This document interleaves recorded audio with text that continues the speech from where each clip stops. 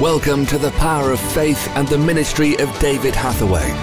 Please join David as he ministers today's word.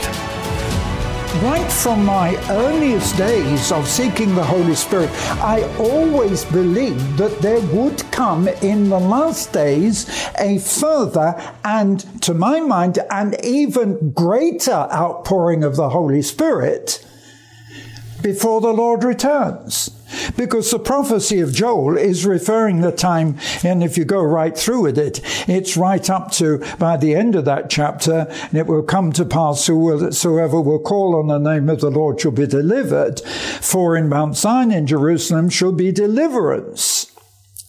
And when you read the other parts, it says, showing wonders in the heavens and the earth, blood, fire, and pillars of smoke, and the sun turned into darkness, the moon into blood, before the great and terrible day of the Lord come. So that prophecy, absolutely clearly, is a prediction of what will happen to right up to the time immediately preceding the return of Christ.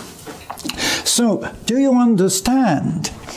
I believe that we're living now, literally, in the days of the latter rain.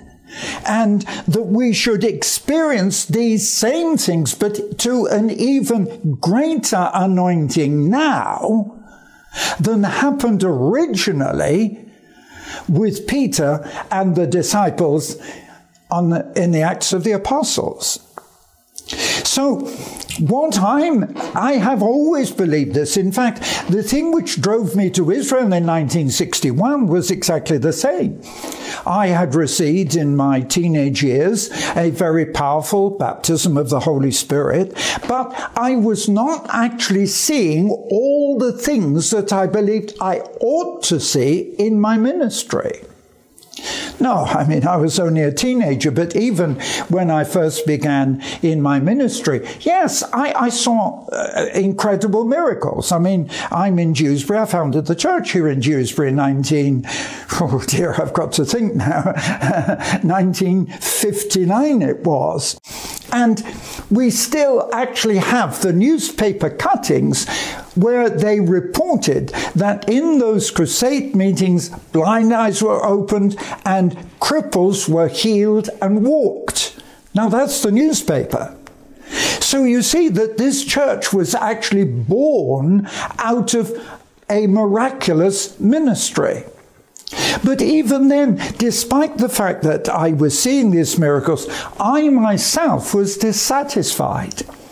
Because the more I read the scripture and the more I prayed into it, the more I believed that we should see these same signs and evidences today following, and what I needed to see was an increasing power and an increasing anointing, something new coming and more powerful.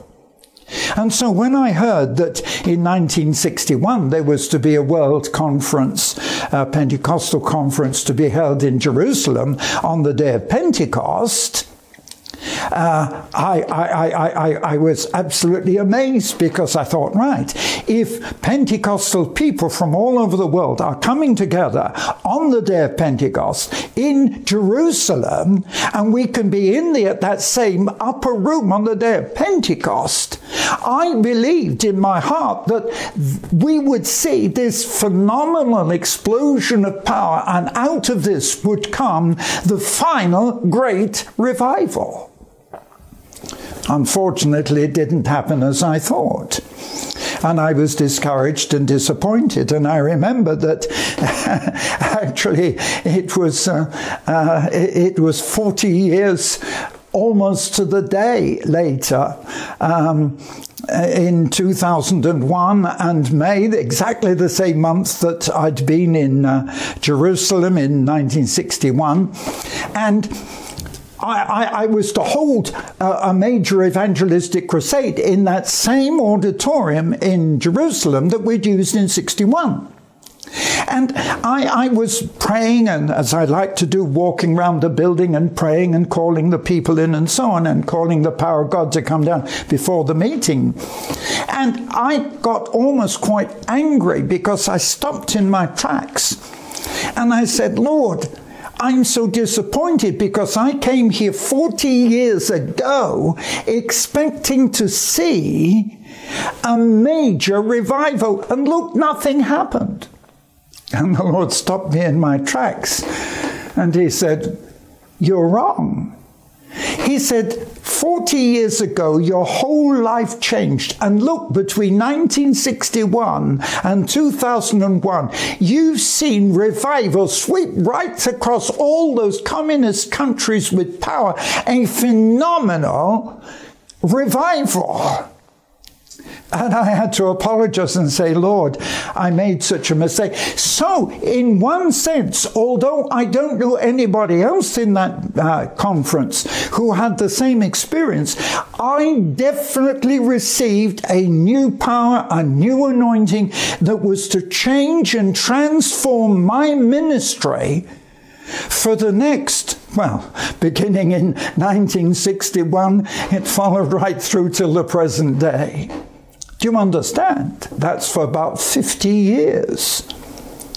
And so I personally have experienced that. I've seen the most incredible miracles.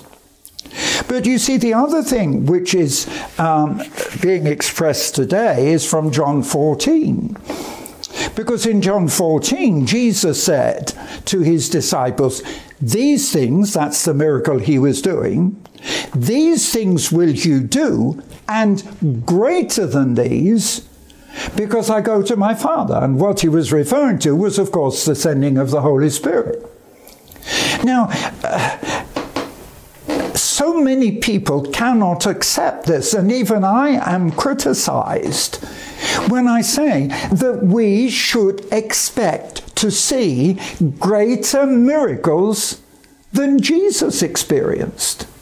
Now, come on. But Jesus himself, that's what he said. So what I am looking for, even in my own ministry, is increasing miracles, greater miracles.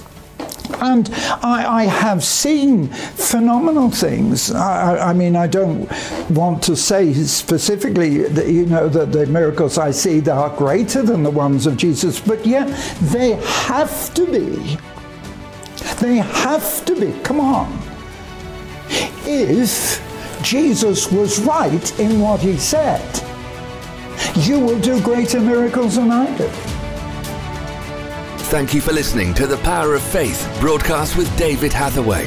We would love to hear from you. Contact us by visiting www.eurovision.org.uk. Also available online are a large assortment of videos, magazines and books for your growth in God.